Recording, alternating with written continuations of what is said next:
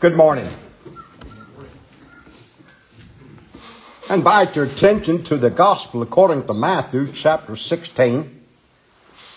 My text will be found in verse number 18. The title of my message is The Church of Christ. Note in your bulletins that there were two hymns to the same tune included in the bulletin. The hymn we sang was written by John Calvin. He was a prolific writer on theological subjects and an eminent preacher, wrote his messages out. But to the best of our knowledge, he wrote only 5 hymns. Only 2 of them have been translated into English. And we sang that one this morning, I greet thee, who my sure Redeemer art.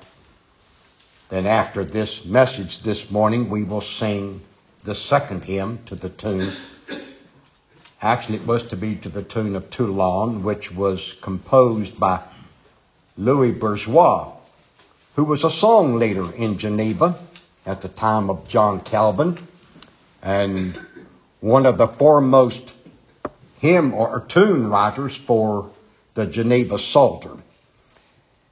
And the hymn we're going to sing at the Lord's table by Horatius Bonar is probably my favorite hymn for the Lord's table. Here, O my Lord, I see thee face to face. So glad to see all of you here this morning on this cold and snowy morning, and delighted that the Lord has enabled us to be here safely this morning. It's good to see some who have not been feeling well lately are here with us today, and we pray that the others that are still ill will be able to be back with us soon. Matthew's Gospel, chapter 16. I'm going to begin reading verse 13. When Jesus came into the coast of Caesarea Philippi, he asked his disciples, saying, Whom do men say that I, the Son of Man, am? Now consider, he identifies himself as the Son of Man. Our Lord was an humble person. Did not speak of himself here as the Son of God. He said, I'm just the Son of Man. But who do men say that I am? And Simon Peter, both his names, Simon and Peter, have to do with the word rock. We're going to come to that directly. And Simon Peter answered and said, Thou art the Christ, the Son, verse 14. And they said, Some say that thou art John the Baptist, who has already been called to glory, martyred for his faith, beheaded because of his faithfulness to the gospel. John the Baptist. Some say you're John the Baptist, come back. Some say you are Elias or Elijah, and others Jeremiah, or one of the prophets. All these prophets were eminent men, had already been called to glory, and here comes Jesus Christ, the Son of Man, and people are saying, looks like one of the prophets has come back to visit us. He saith unto them, But whom say ye that I am? And Simon Peter answered and said, Thou art the Christ, the Son of the living God. And Jesus answered and said unto him, Blessed art thou, Simon Bar-Jonah, or Simon, son of Jonah. For flesh and blood hath not revealed it unto thee, but my Father which is in heaven. And I say also unto thee that thou art Peter. And here's my text. And upon this rock I will build my church, and the gates of hell shall not prevail against it. We're going to look at that subject of the church of Christ. I will build my church, Jesus said. That word translated church in our English text means congregation, assembly. It actually does not so much refer to a building. It is more of the congregation and the assembly that is in the building. That's the church. Jesus is talking about a church he will build on a rock that will never cease. Now, when you read the scriptures, you'll find sometimes the word churches and sometimes the word church. It is because the Lord has many churches or congregations. We have one right here in Great Falls. But then there is another aspect of this church in which there is but one over all the earth. We're speaking of that church this morning. That's the church of which Jesus here speaks when he says, I will build my church. He does not say I will build my churches. I will build my church. His churches are being built by him, but he here is speaking of that one congregation, that one assembly, that one church that he is building and that which will never cease. Churches generally last for a generation. There was a time when this church was not here, did not exist. I wish I could say that it will always continue here. It doesn't work that way, folks. What we here enjoy in Great Falls will probably be like just about all other churches, and it'll serve our generation, perhaps the generation of our children. And then churches just go their own way. That's sad. That is so very sad. But here is one church, and the gates of hell shall never prevail against her. We're going to consider her this morning. We're going to consider, first of all, that Christ is the owner and master of his church. He calls it my church. My church. It's mine. I want to be in his church. I want to be in that church of which Jesus says, Moses in my church. I care not to be in the churches of others, but if I could be in his, my church. This is God's congregation which you have purchased of old. Psalm 74 verse 2. Notice, your congregation which you purchased of old. When was the church of Christ purchased? Well, you may say at Calvary. That's true. That's true. We're going to come to that in a moment. But here is an Old Testament text. 1,000 years or more Jesus Christ died on Calvary, and the psalmist says, you purchased your congregation long time ago, of old. When would that have been? Before the foundation of the world. Through the blood of the everlasting covenant, shed in that lamb slain from the foundation of the world. From old eternity, God has purchased his congregation. There was never a time when God had an unredeemed congregation on this earth. Of old you have purchased your congregation from old eternity. Second, this is the church of God, which he purchased with his own blood. Acts 20, verse 28. Now, watch that statement very carefully. It is the church of God, which he, who is God, purchased with his own blood. Now that is awesome. God's blood purchased his church. Explain that to me, please. The church of God, which God purchased with God's own blood. God is spirit, has no blood, no flesh, no sinew, no muscle, except in the person of Jesus Christ, the God-man. And when he died on Calvary, he who is God purchased the church of God with God's own blood.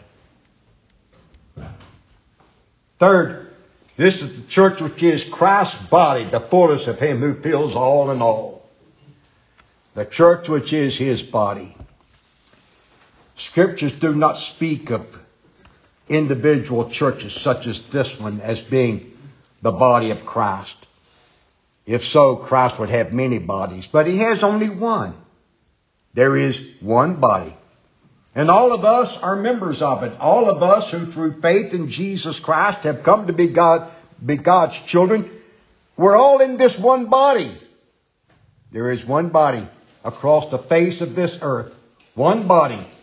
It is his church. He's the head of it. Number 4, this is the church whose ministers are appointed by God. 1 Corinthians 12:28, and God has appointed these in the church. First, apostles, the 12 of the New Testament. Second, the prophets, those of the Old Testament. And third, the teachers, or in another passage, pastor teachers. There's one standing in front of you this morning. He is not an apostle. He is not a prophet, but he is a teacher. Hopefully he's going to be teaching something this morning, and hopefully it will be easily understood and you will learn. The Lord has put these in here. Why? He gives a reason: for the equipping of the saints, for the work of ministry, for the edifying of the body of Christ. Now, other churches have their own ministers, but we're looking at the church that Jesus calls my church.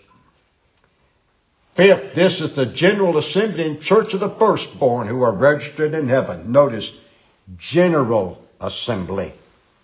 It is comprised of all God's children. Who are they? All whose names are written in the book of life of the Lamb slain from the foundation of the world. Their names are registered in heaven. God's got a book of life. They're in heaven. And the names of all God's elect chosen in Christ before time began are inscribed therein. And this church is comprised of all whose names are there recorded. This is the congregation of the righteous, Psalm 1:5. Blessed is the man who does not walk in the counsel of the ungodly, nor stand in the way of sinners, nor sit in the seat of the scornful. Then we read about the unjust. And we read, they shall not stand in the congregation of the righteous. The Lord has a congregation of the righteous. It is also called the congregation of the just. It is people who are righteous in God's sight. They are righteous through the imputation of the righteousness wrought by Jesus Christ unto them. They are righteous by God's grace. They are righteous through a righteous nature having been put into them when they became partakers of the divine nature. They stand upright in God's presence.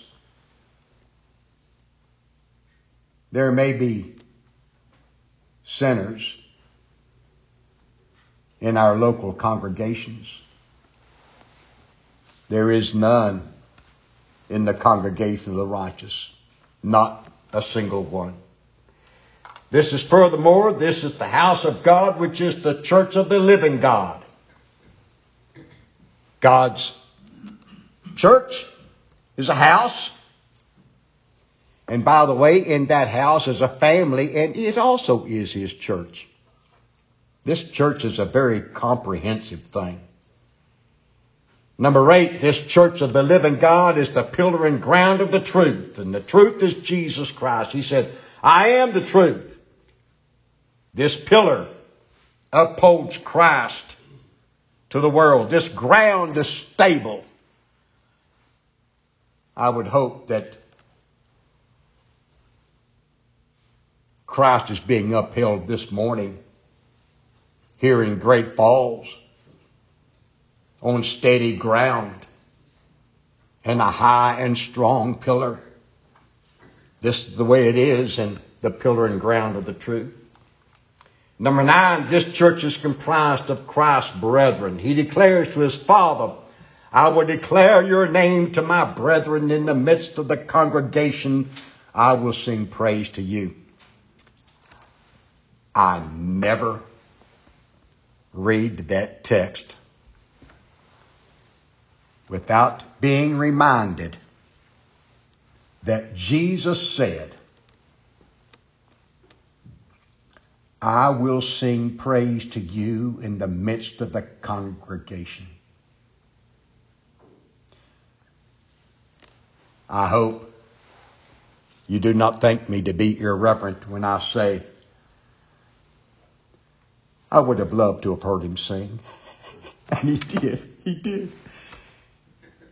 On the night that he established and ordained the Lord's Supper, the Scripture says they sang a hymn.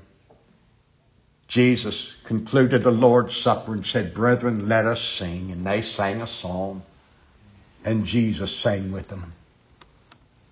Well, if Jesus would sing in the congregation, then we should not be silent, should we?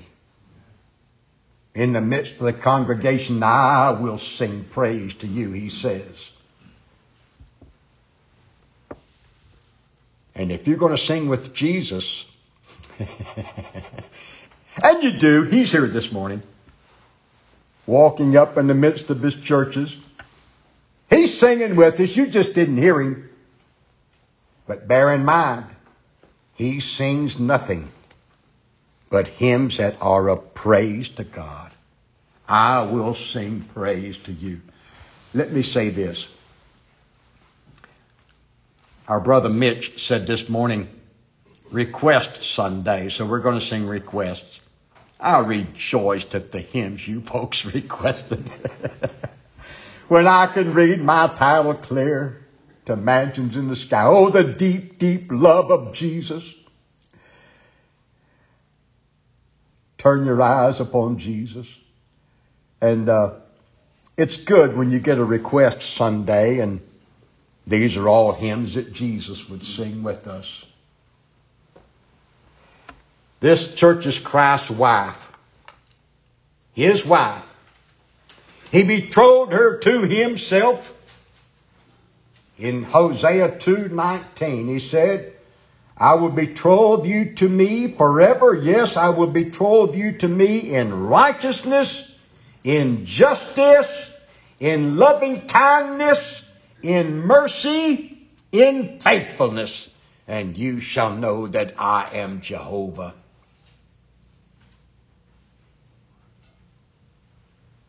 I asked a woman to marry me.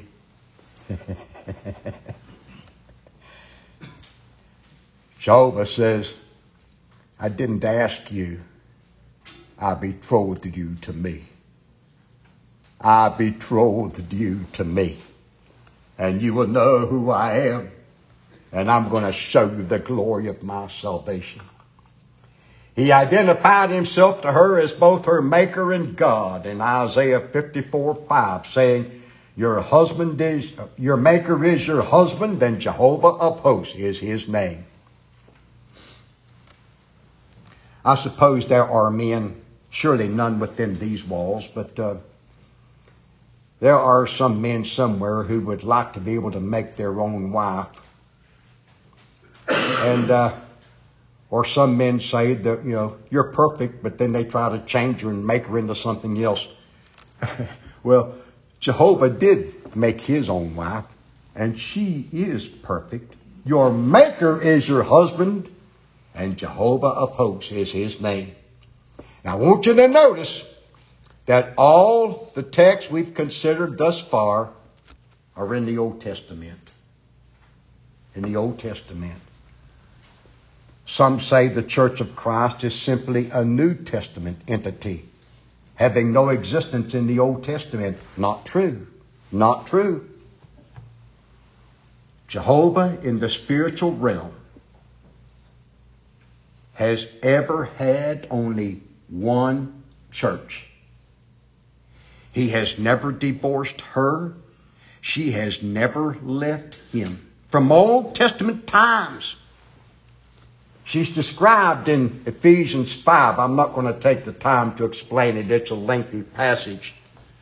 But I will tell you this. He says, I will present you to myself as a glorious church, not having spot or wrinkle or any such thing. And she'll be married to him at the marriage of the Lamb. At the end of this day and age in which we live, when our Lord Jesus returns to earth, he's going to gather his church, and there's going to be a marriage. And Jesus and his bride will be wed. They are betrothed now, but they're betrothed in the Hebrew sense. They're not merely engaged as we do in our Occidental cultures. But according to Oriental culture, when you betrothed yourself to a woman, you were married. Legally married. The marriage was not yet consummated, but you were legally married.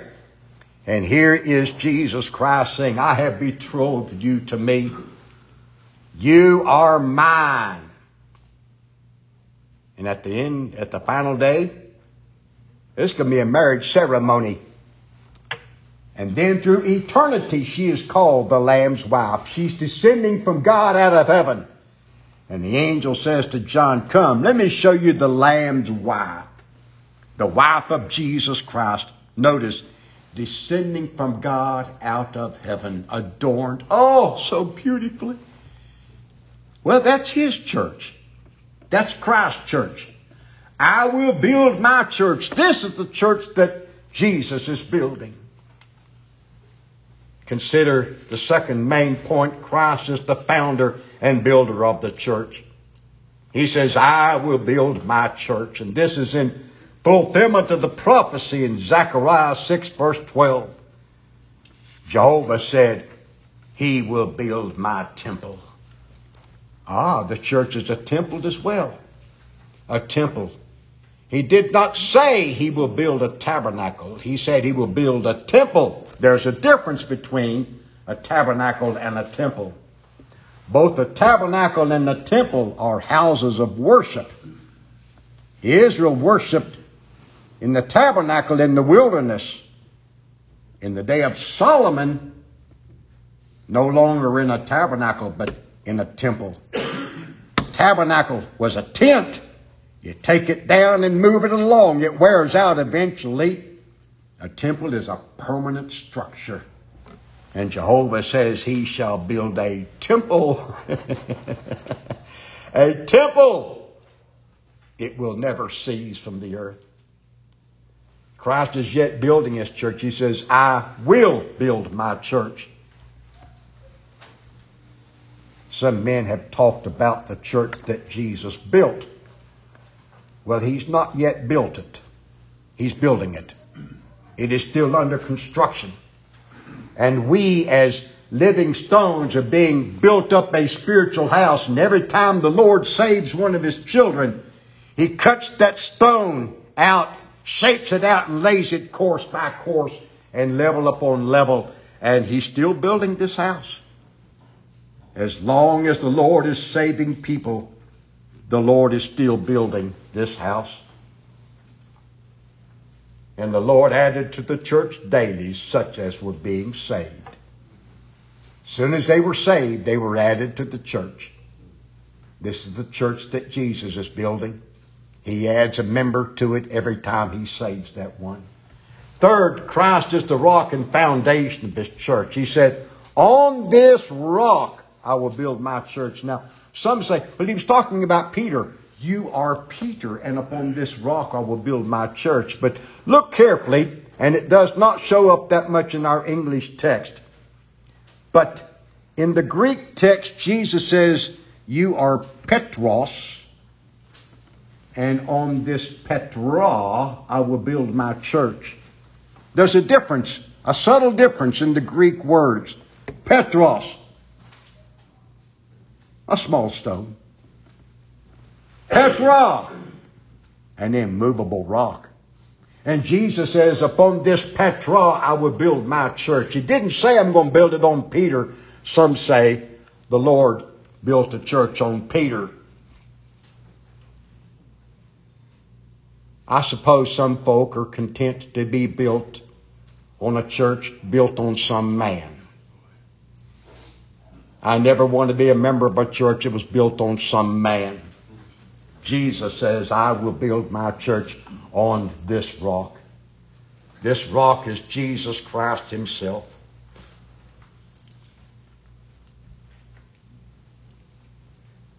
It'll never fall. At the end of the Sermon on the Mount, Jesus said, a wise man built his house upon a rock. Petra, rock, a wise man. Was there ever a wiser man on this earth than Jesus Christ? He built a house. Where did he build it? On the sand? No. On a rock. And it's still standing. The winds have come, the billows have come, the waves have assailed. And because Christ is the rock on which Christ the wise man built his house, it still stands. And he is the cornerstone and foundation of this church. Isaiah 28:16, he is the precious cornerstone and sure foundation. Now, what is a cornerstone? All right, it's the most important part of building a house. A cornerstone. Notice it has corners, 4 of them. It's rectangular in shape. And you dig your foundation. You put your foundation down in the earth. And you have this rectangular cornerstone. You lay it down into the earth. And the walls are going to follow the lines on that cornerstone. Wherever they go. It's going to be square. The building's going to be square. There's the cornerstone. That marks the place where the building is being built. That marks the place where the foundation begins to be laid. Notice that Jesus Christ is a precious cornerstone and a sure foundation. What is a sure foundation? If you're going to build a house, you're going to go down until you hit rock. If you cannot find rock, you make one. You pour your concrete in there to make a rock. Well, Jesus Christ has become the rock of this church. It's a precious cornerstone. It's a sure foundation. And then number 4, the final point. Christ is the preserver of this church. He said, the gates of hell shall not prevail against it. The gates of hell shall not prevail against it. The Greek word here translated hell is Hades. Hades. That's the place to which the departed went when they died. And prior to the coming of Jesus Christ, it was both the righteous and the unrighteous. They all went to Hades. It was the abode of the dead. 2 places in Hades. One was a place of torment, and the other was Abraham's bosom. The rich man and Lazarus showed this to us to be true. But everyone who died went to Hades prior to the resurrection of Jesus Christ. Now, there are gates of Hades, and the gates of Hades shall not prevail. Interestingly, in the Old Testament, we read about the gates of Sheol. Sheol corresponds to Hades. Sheol is the Hebrew word in the Old Testament. Hades is the Greek word in the New Testament. They both mean the same thing. In the book of Job, we read about the dead going through the gates of Sheol. Everyone who died went through those gates, either into the place of torment in Hades or to Abraham's bosom in Hades. The Church of Christ will never go through those gates. She will never die. She will never die. She will never cease from the earth. But notice that Jesus used the verb prevail, and the gates of Hades shall not prevail against my church. Prevailing suggests conflict, combat, war, battles. Now, Satan is confined regarding what he can do to the Church of Christ right now. He's been bound for 1,000 years. He's on a leash, and doesn't mean he's completely inactive. He's not. He's permitted to do things against the Church of Christ. He's used many men to wage battles and warfares against the Church of Christ. But in the book of Revelation, chapter 20, we read that when the 1,000 years are fulfilled, Satan shall be released from his prison and shall go forth out into all the world, seek earth, deceiving the nations Gog and Magog, and they shall surround the beloved city. What this world has seen thus far in persecution and tribulation will pale in comparison to what's going to happen in that day when Satan is released. When the Church of Christ is completely besieged. They shall besiege the holy city. A battle will be fought. The church will have a battle like she has never fought before. Besieged by the very gates of hell. Satan, having mustered all his demonic forces and his forces in the earth, the gates of Hades have opened, and here he comes, besieging the city.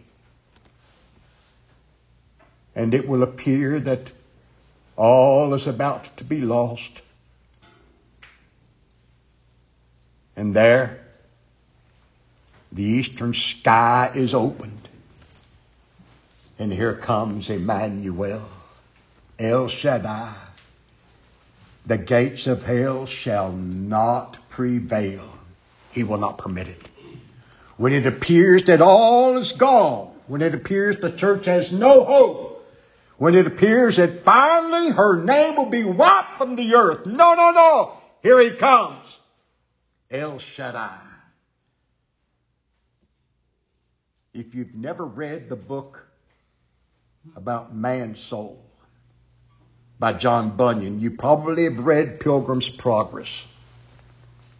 You need to read The Holy War and find out. And Bunyan, in his allegorical manner, has just brilliantly set forth how it is that El Shaddai comes to save his church. And he will. Because Jesus will not let Satan and even all the forces of hell destroy his church. Other religions will be destroyed. They have their day. Other sects, denominations, they come, they thrive, they go. But here is a church that will ever prevail. Christ's church will live forever. Praise to God who preserves her. Note what we read in Ephesians 3 verses 20 and 21. Now to him who is able to do exceedingly abundantly above all that we ask or think, according to the power that works in us, to him be glory in the church by Christ Jesus to all generations forever and ever. Amen. To him be glory in the church. Did you catch that expression? To him be glory in the church. There is only one entity in all this world that gives glory to Jesus Christ, truly gives glory to Jesus Christ, and that is his church. The wicked have risen up. The heathen are in rebellion against Jehovah and his anointed. Religions give lip service to him. Jesus says of them, you're drawing near to me with your lips, but your hearts are far from me. They want to bear his name, call ourselves a church of Christ, but do what they want to do. Some nations have at times claimed to be Christian nations. This nation did at one time. Do you suppose they think so now? Does anybody think this is a Christian nation nowadays? I say to you, it never was, really. But there is one entity. Unto him be glory in the church. Now listen, friend.